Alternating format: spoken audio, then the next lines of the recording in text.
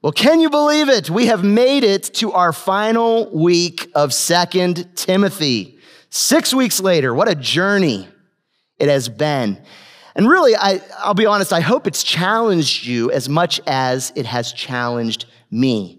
I have found this book to be incredibly inspiring, incredibly challenging, and it has really made me look at my own walk in a new light. And so I hope it's done that for you as well. Now, before we dive in today, we're going to recap what we learned last week. Last week, we learned a few things. We learned, first of all, that the power of Scripture, that's what we talked about, right? The power of Scripture, the power of God's Word.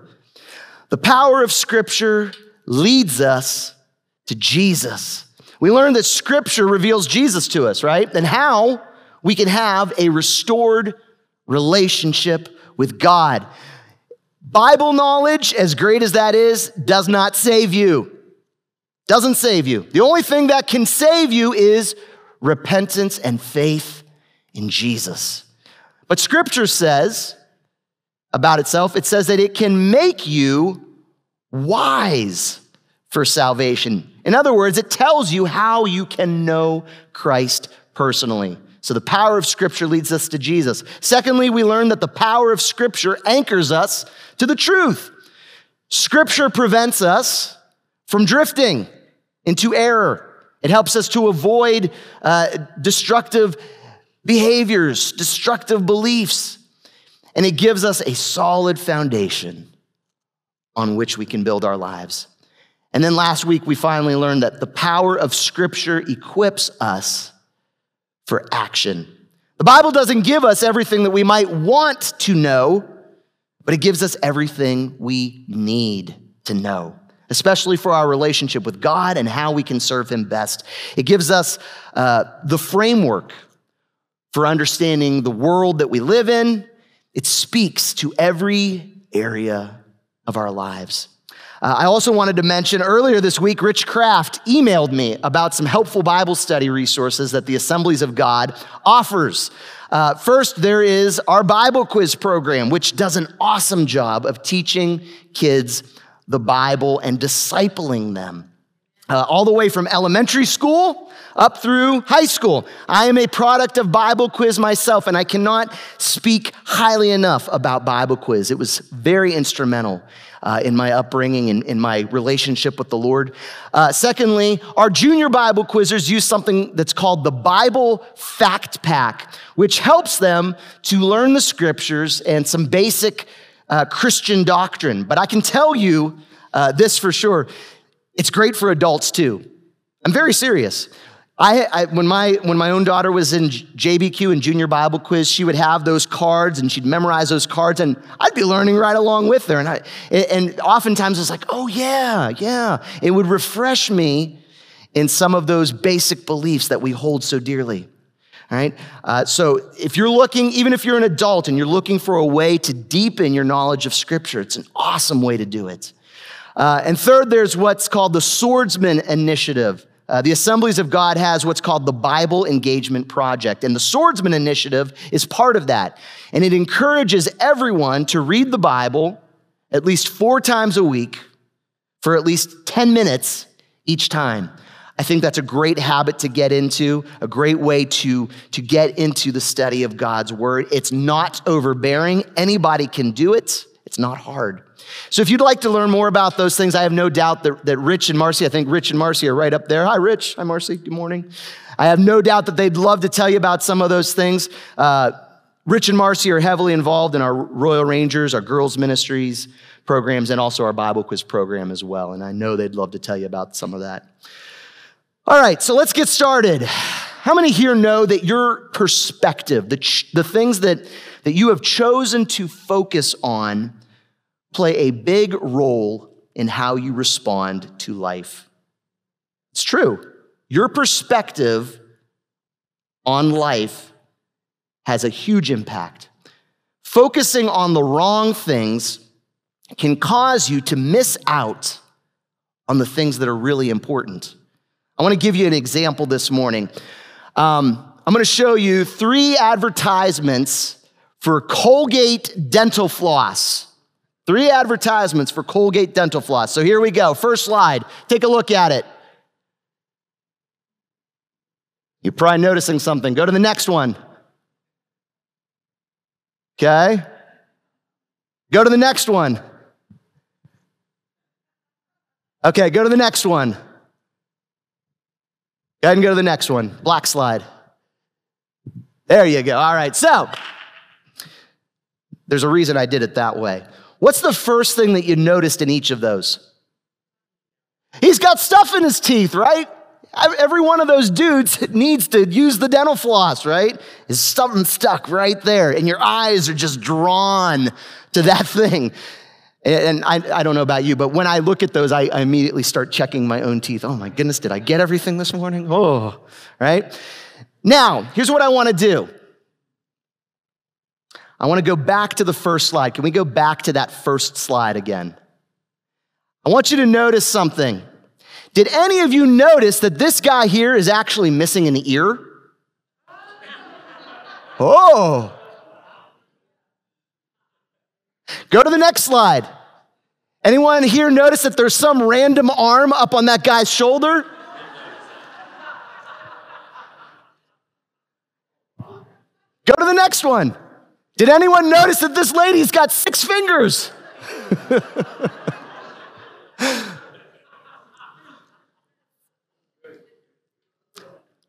In each of these pictures, we were distracted by something superficial and we missed the bigger picture, right? Folks, that's the point of this morning's message.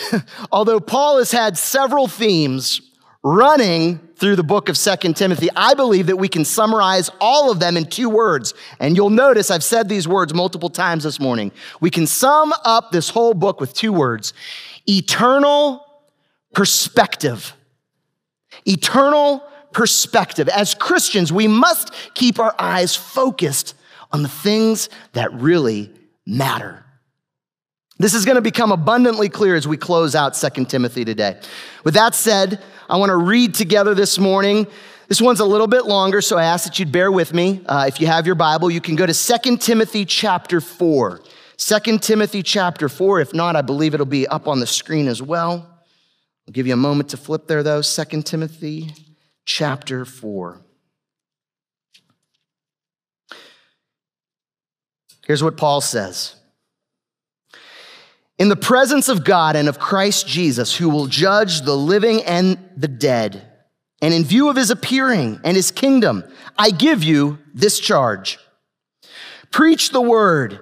Be prepared in season and out of season. Correct, rebuke, and encourage with great patience and careful instruction. For the time will come when people will not put up with sound doctrine. Instead, to suit their own desires, they will gather around them a great number of teachers to say what their itching ears want to hear. They'll turn their ears away from the truth and turn aside to myths. But you, keep your head in all situations, endure hardship, do the work of an evangelist, discharge all the duties of your ministry. For I'm already being poured out like a drink offering, and the time for my departure is near. I have fought the good fight. I have finished the race. I have kept the faith. Now there is in store for me the crown of righteousness, which the Lord, the righteous judge, will award to me on that day. And not only to me, but also to all who have longed for his appearing. Do your best to come to me quickly. For Demas, because he loved this world, has deserted me and has gone to Thessalonica. Crescens has gone to Galatia and Titus to Dalmatia. Only Luke is with me. Get Mark and bring him with you because he's helpful to me in my ministry. I sent Tychicus to Ephesus. When you come, bring the cloak that I left with Carpus at Troas and my scrolls, especially the parchments. Alexander the metalworker did me a great deal of harm. The Lord will repay him for what he has done. You too should be on your guard against him because he strongly opposed our message. At my first defense, no one came to my support, but everyone deserted me. May it not be held against them. But the Lord stood at my side and gave me strength so that through me the message might be fully proclaimed and all the Gentiles might hear it. and I was delivered from the lion's mouth. The Lord will rescue me from every evil attack and will bring me safely to his heavenly kingdom. To him be the glory forever and ever. Amen. Greet Priscilla and Aquila and the household of Onesiphorus. Erastus stayed in Corinth, and I left Trophimus sick in Miletus. Do your best to get here before winter. Eubulus greets you, and so do Pudens, Linus, Claudia, and all the brothers and sisters. The Lord be with your spirit. Grace be with you all. All right.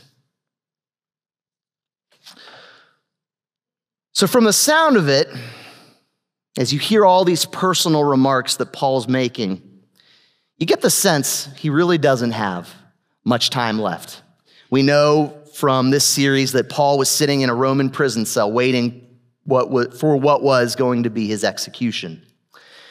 And in verse 21, you can sort of sense his urgency. He says, do your best, Timothy, to get here before winter. Now, the reason he says this is because traveling over the Mediterranean Sea was virtually impossible in the winter months. Ships couldn't sail because of the terrible storms. And if Timothy didn't get there before winter, then Paul might already be gone by the time that he arrived. But you can also see here that Paul's mind is clear. He's seeing with the eyes of someone who knows he's near the end. He's got clarity. And he urges Timothy to keep an eternal perspective too. For Timothy, and for all of us, this means a few different things. First of all, an eternal perspective should drive us to readiness. An eternal perspective should drive us to readiness. Paul's opening words here show that he's thinking of eternity. He says, in the presence of God and of Christ Jesus, who will judge the living and the dead, and in view of his appearing and his kingdom, I give you this charge. Paul isn't concerned about his earthly fate. You could tell, right? He's concerned about God, who judges the living and the dead. Caesar doesn't bother him. Execution by beheading doesn't scare him. His concern is the God of the universe. What will he think of Paul? In the grand scheme of things, Paul's time in a prison cell was just going to be a brief moment. His execution would just be a heartbeat. But God's opinion of him would last forever. And he wanted to eke out every last opportunity that he could to serve God. And Paul knew that Timothy was at a bit of a crossroads. He knew that Timothy had been kind of timid up to this point. Would he continue to follow Jesus? Would the pressure of the world break him? So he gave Timothy some action steps to give him resolve. He tells Timothy, first of all, preach the word. Now we know from earlier in this series that Timothy had been immersed in the scriptures from a very early age. He knew them well. He had a mom, he had a grandma who'd read them to him. But did you know that knowing something is really only half the battle? Actually, you remember G.I. Joe? Just came to me. Remember G.I. Joe? Some people my age. Now you know, and knowing's half the battle. At the end of every episode, that's what the G.I. Joes would tell you. And it's true. Knowing something's only half the battle. After that, you have to act on it, right? It's no good just stocking away knowledge up here. You have to do something with it. And when you act on the scriptures, when you act on those verses that you've memorized, that you've committed to your heart, it gives you resolve. This is especially true with God's word, folks.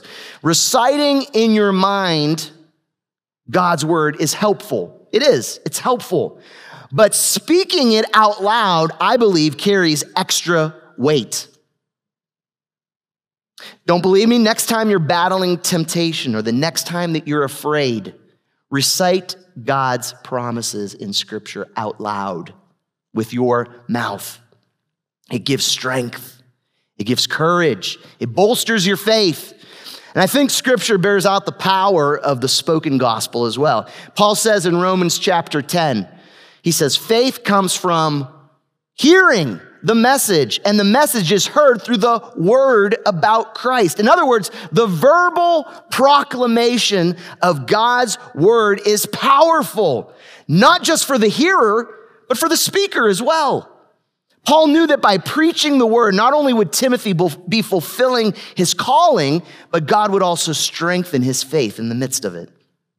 Now, I really want to focus on Paul's next words here. He says, be prepared in season and out of season. Correct, rebuke, and encourage with great patience and careful instruction. I love this. This is great words here. The word for be prepared here is ephistemi. Ephistemi. The closest equivalent in English might be stand by. You hear this used sometimes as a police or a military term. Suppose your army was preparing for a battle, and you had a unit that was going to launch a surprise attack on a certain signal. We would say that they were on standby, right? So they're ready for action at a moment's notice. There's an urgency, there's a readiness there. And that's what Paul means when he says to be prepared in season and out of season. Be on standby. There's never a time when the Christian is off duty. Hate to break it to you. God can use you at any moment. The believer is always on standby, ready to respond to God's call at a moment's notice. Just this past Friday, a couple days ago, I was sitting in my office at the hospital, and I was writing this message. I was actually right around this point, crazy enough, when a social worker showed up at my door. And she said, there's someone down in the lobby that's really upset, could use a chaplain. And, you know, that's me. I was the only one there at the moment. And I said, absolutely, I'll go down. So I went down and I spent some time talking and praying with a grandmother whose a two-day-old granddaughter was fighting for her life up in the NICU. So I prayed with her. I spent some time with her. She was very appreciative. And after that, I went back to my office, and I'm like, okay, let me get back to working on my sermon here. And I sat down at my computer to keep writing. And the next thing I hear is the chapel door open. And someone is standing at the back of the chapel just sobbing. Now, if I had closed my door, no one would know that I'm there in my office. As far as I knew, this person didn't want to talk. Sometimes they don't when they come in, right? Sometimes they're just looking for a quiet place to sit and think. But as I sat in my chair, listening to this person just gently sobbing there in the chapel, I could feel the Holy Spirit sort of poking me. Nate, go see them. And after a few moments of resistance, I was like, oh man, how long is this gonna take? I know it's selfish of me, but that was the thought that went through my mind. And finally I said, okay, Lord, all right. And in the chapel was a young mother who was from Peru. I talked to her, and she said that her child was waiting for surgery, but back at home, her father had been very, very sick, and she had just gotten word that he had passed away. She was just broken, just totally broken. He had told her before he passed, he had told her a few days before, he said, no, you stay there, you be with your daughter, she needs you, you be with my granddaughter. But she was, of course, devastated because he had passed while she was up here in the States. And so I took a few moments. I talked to her about God's love. I prayed for her daughter's surgery. I prayed for her family back at home who was grieving the loss of her dad. And when I finished, she had tears in her eyes, and she just said to me, thank you. You have no idea what this has meant to me. And folks, please understand me when I say this. I do not say that to boast. That's not my purpose in telling you any of that. To be honest, there was really nothing earth-shaking about what I did. I was just there. Right? I just happened to be in the right place at the right time, and I could have ignored it. In fact, I thought about ignoring it. Lots of people come into that chapel, but I could feel God nudging me, and I believe he had placed me there for that moment. I had to be obedient. And that's what it means to be prepared in season and out of season. God may call us into action at a moment's notice. It might be to comfort someone who's hurting. It might be to meet a need or to tell someone about Jesus or to call somebody to repentance. You never know when your words to a broken individual might make an eternal difference in their life. And so my question is, are you willing to answer that call? Are you willing to be on standby? Second thing that Paul tells us is that an eternal perspective should drive us to faithfulness. An eternal perspective should drive us to faithfulness. Paul says in verses 3 and 4 that the time will come when people will not put up with sound doctrine. Instead, to suit their own desires, they'll gather around them a great number of teachers to say what their itching ears want to hear. They'll turn their ears away from the truth and turn aside to myths. We talked about this a couple weeks ago.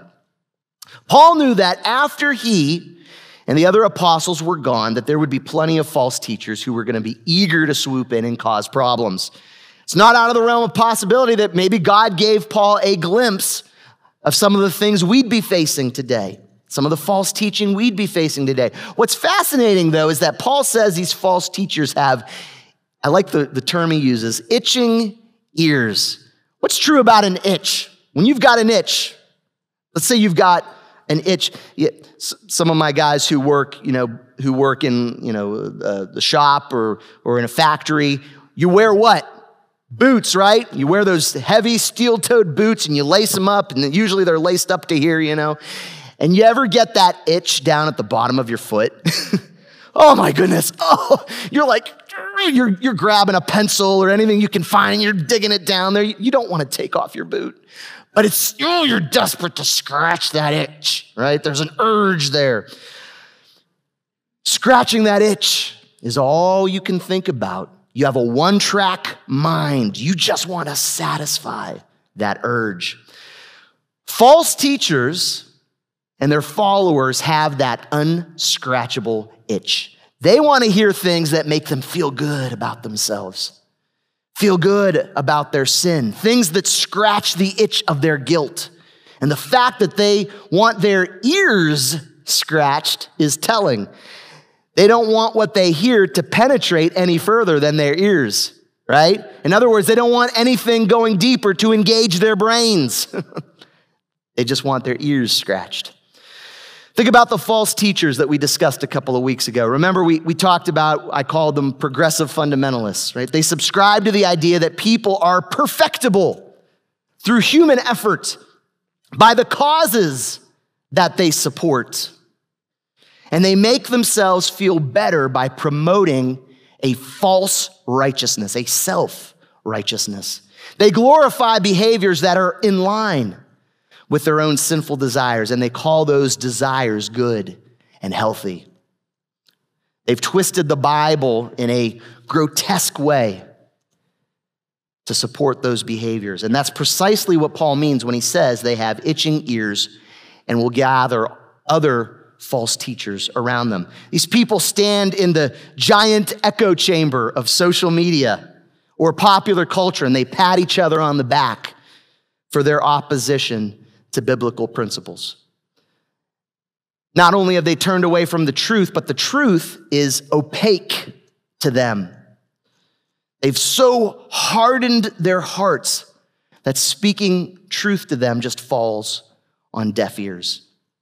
But you, Paul tells Timothy, you keep your head in all situations, endure hardship, do the work of an evangelist, discharge all the duties of your ministry, knowing that the sufferings of this life are temporary.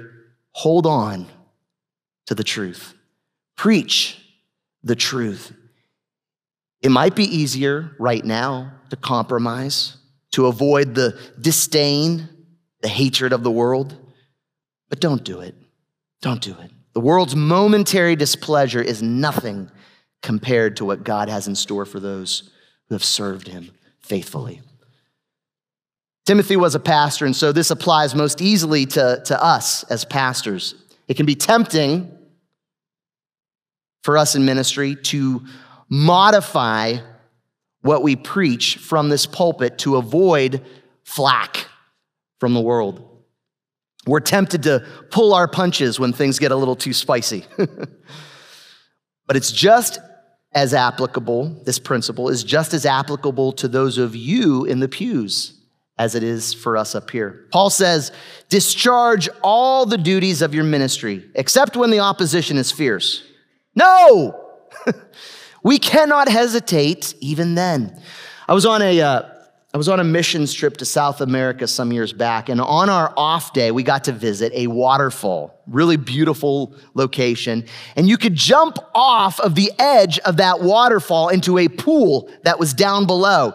But close to the edge of that pool were some jagged rocks, right?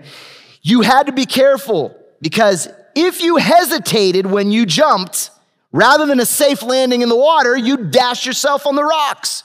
Maybe break a leg, or even worse. When you jumped, there was no room for hesitation. You had to be all in. You had to fully commit. And this is Paul's point here. God is not looking for half-hearted followers. He's not. Not because he doesn't love you regardless, he does, but because half-hearted doesn't cut it. Faithfulness to the gospel requires full commitment. There's too much at stake to behave otherwise.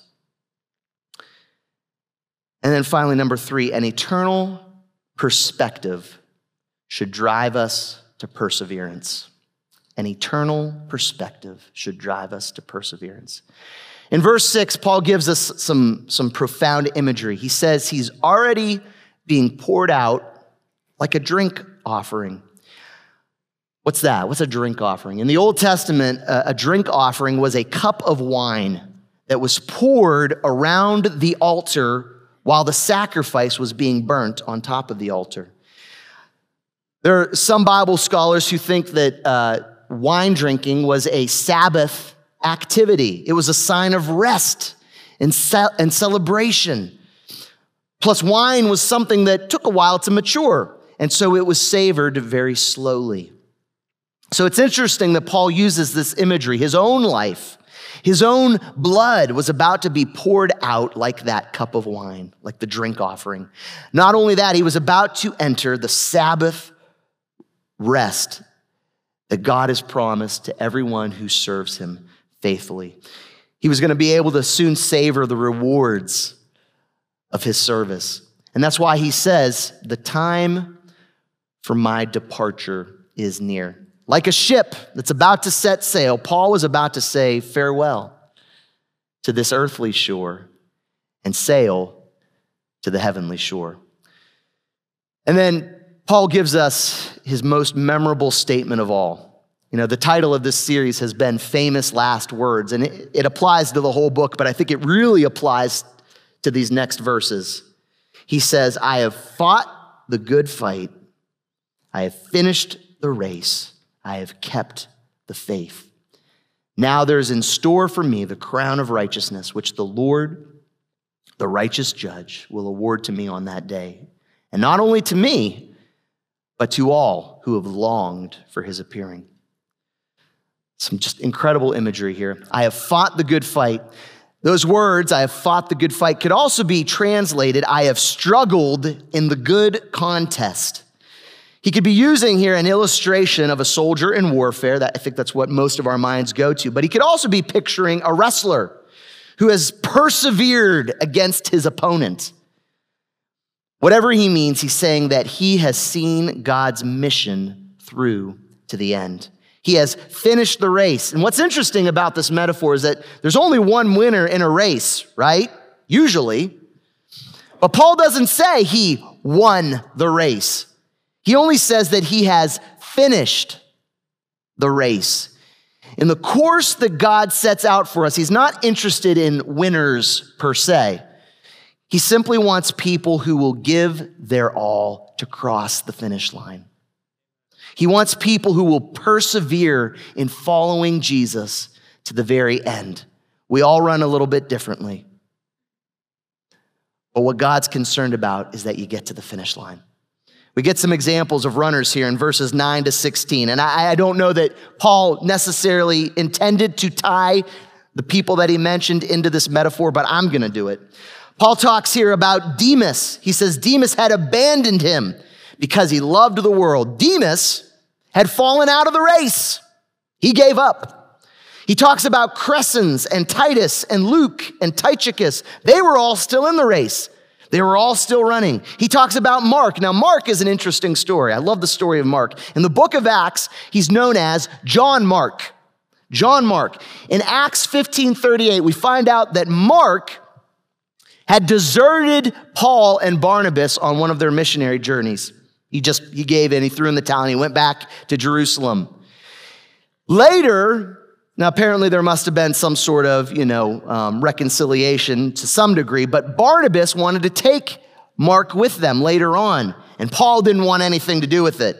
He was upset because he felt like Mark had dropped out of the race. He wasn't faithful. He wasn't persevering. And so it's interesting to see here at the end of his life that Paul's relationship with Mark had been restored. Paul even says, he's helpful to me in my ministry. At some point, Mark had gotten back up, dusted himself off, and rejoined the race. He also talks about Alexander the metalworker, who had opposed Paul and caused him all sorts of problems. Alexander was on the sidelines, obstructing the runners.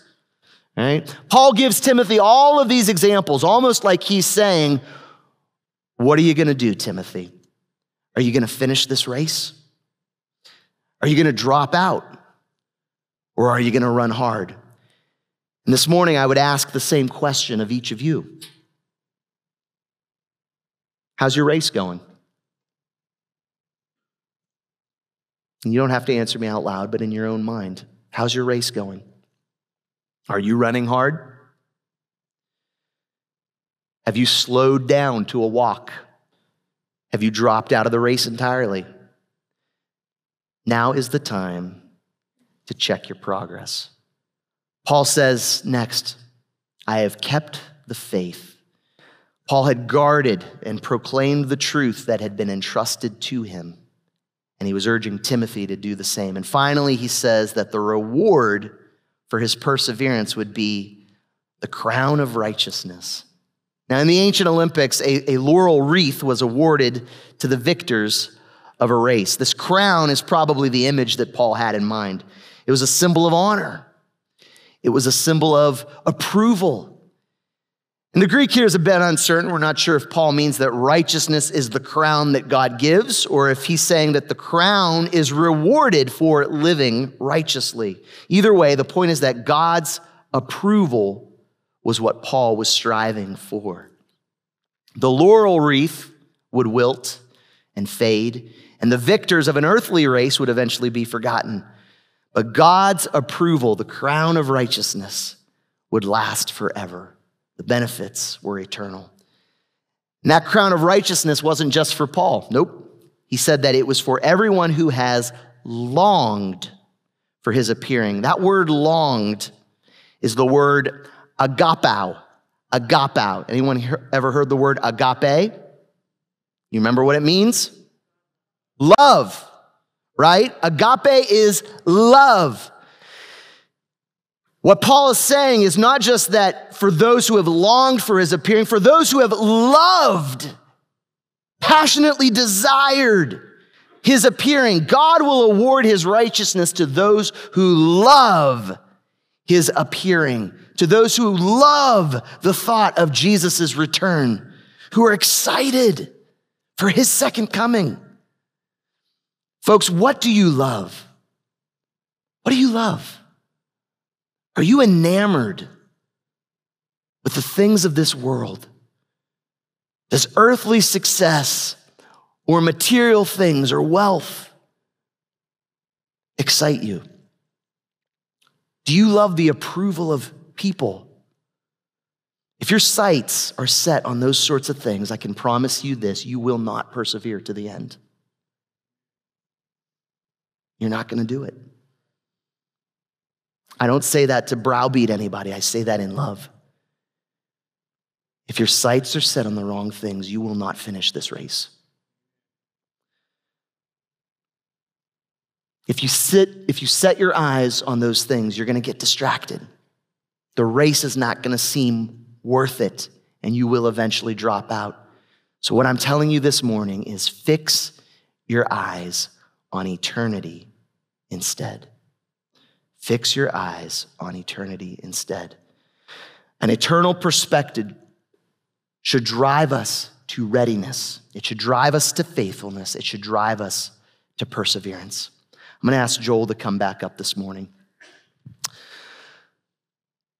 The Bible gives us a glimpse and a taste of what eternal life looks like.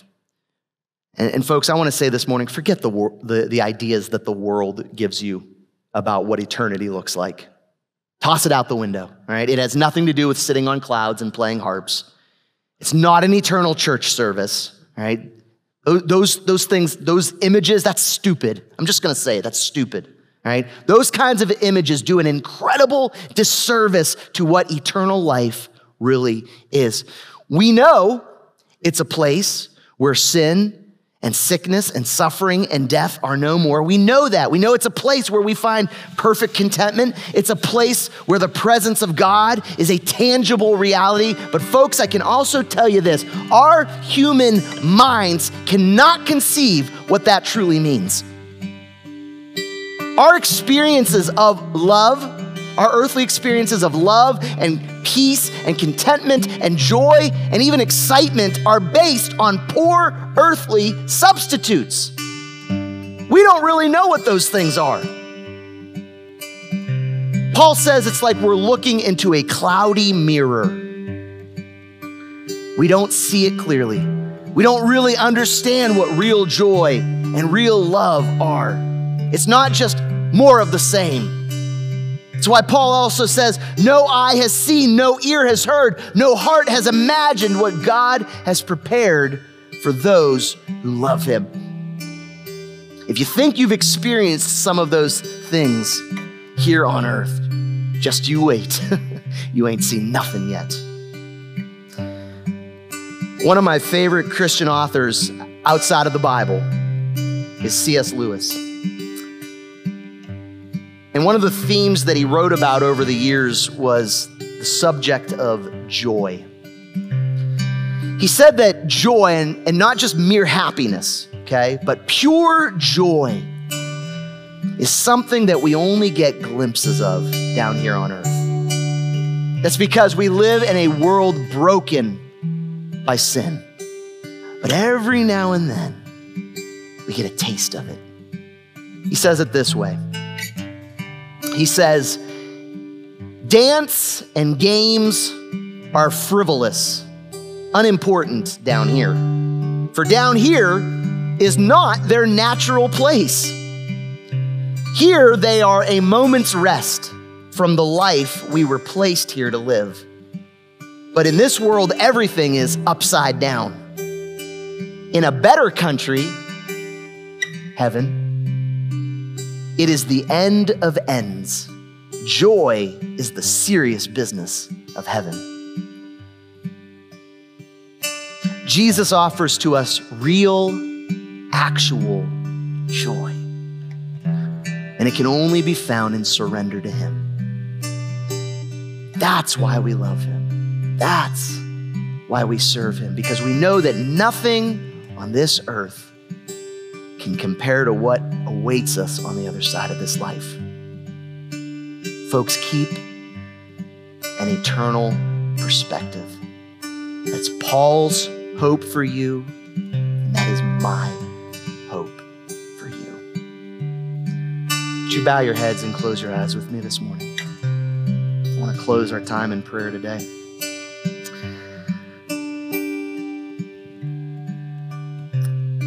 You may have listened to this message this morning, and you have perhaps been convicted by some of the examples that you heard. Maybe you place yourself in Timothy's shoes. You're kind of uncertain what you're going to do next, if this race is really worth it. Maybe you've put yourself in Demas's shoes and you have dropped out of the race. You're not even trying anymore. Maybe you're in John Mark's shoes and you've dusted yourself off and you're trying again. Maybe you're not in the race at all. Maybe you're hearing for the very first time this kind of talk. You're hearing about the love of Jesus for the very first time. Wherever you're at this morning, I want to pray for you. This morning, if you've done some introspection and you've said to yourself, I'm not running like I should. I want to run hard. I want to run with readiness and faithfulness and perseverance. I want to get to that point and I need strength to do it. If that's you this morning, I just want you to slip up a hand with every head bowed, every eye closed. Okay, I see those hands. I see those hands. Okay, all right. Thank you.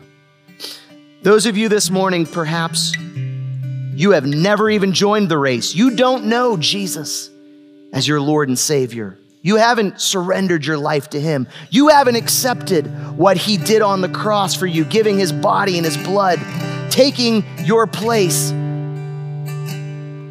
so that your sins could be forgiven. You haven't put your faith in him. You haven't joined the race yet. If that's you this morning, I want to give you an opportunity to respond to. I'm not going to embarrass you. I would just ask with every head bowed, every eye closed, if that's you and you want to surrender your life to Christ right now, just slip up a hand very briefly. Anyone in this room this morning? Okay, all right, I see that hand. Anyone else? Anyone else? Okay. First, I want to pray for those who have never made that commitment to Christ. And I would ask that as I pray this prayer, I want you all to pray it along with me, whether you know the Lord or not. Say it with me. Heavenly Father, I admit that I'm a sinner. I admit that I've failed you. But I believe in what you've done for me. I believe that you sent your son, Jesus, to live a perfect life, to die on the cross for my sins, and rise again so that I could live forever. I confess you now as my Savior and Lord. I ask that you'd forgive me. I turn away from my old life and ask that I could be a part of your family. Thank you for saving me. Thank you for letting me join the race. And I'm going to run hard for the finish line. In Jesus' name. If you prayed that prayer this morning, welcome to the family of God. Now, those of you this morning who said, I am not running like I should, I want to pray for you too. Heavenly Father, I pray for those who feel tired, who have not run the race the way that they should, who've dropped out, who have slowed down to a walk, who've got their eyes distracted by other things that don't really matter. Lord, I pray that you would give them eternal perspective. Help them to recognize that this life is just a brief moment. It goes so fast. And the older we get, the faster it goes. But Lord, I pray you'd help them to look to the other side. Help them to see that on the other side of this life is joy that they've never known, happiness that they've never known, love that they've never known. We've gotten just a little taste here, but when we get there, we'll see it fully. So Lord, I pray that for those who are feeling tired, who want to re-enter the race, I pray that you'd give them their second wind. I pray that you would walk with them, that their passion, their heart would be filled with the love of Jesus, that they'd set their eyes on you. Father, I pray this for everyone in this room this morning. Thank you for this incredible book that has taught us so much. Lord, I pray that as we go from this place today, that we would indeed keep that eternal perspective. We thank you for it. And we pray it in the name and in the authority of the Lord Jesus Christ. And everyone this morning said, amen, amen. All right, God bless you folks as you go. We look forward to seeing you next week for Palm Sunday.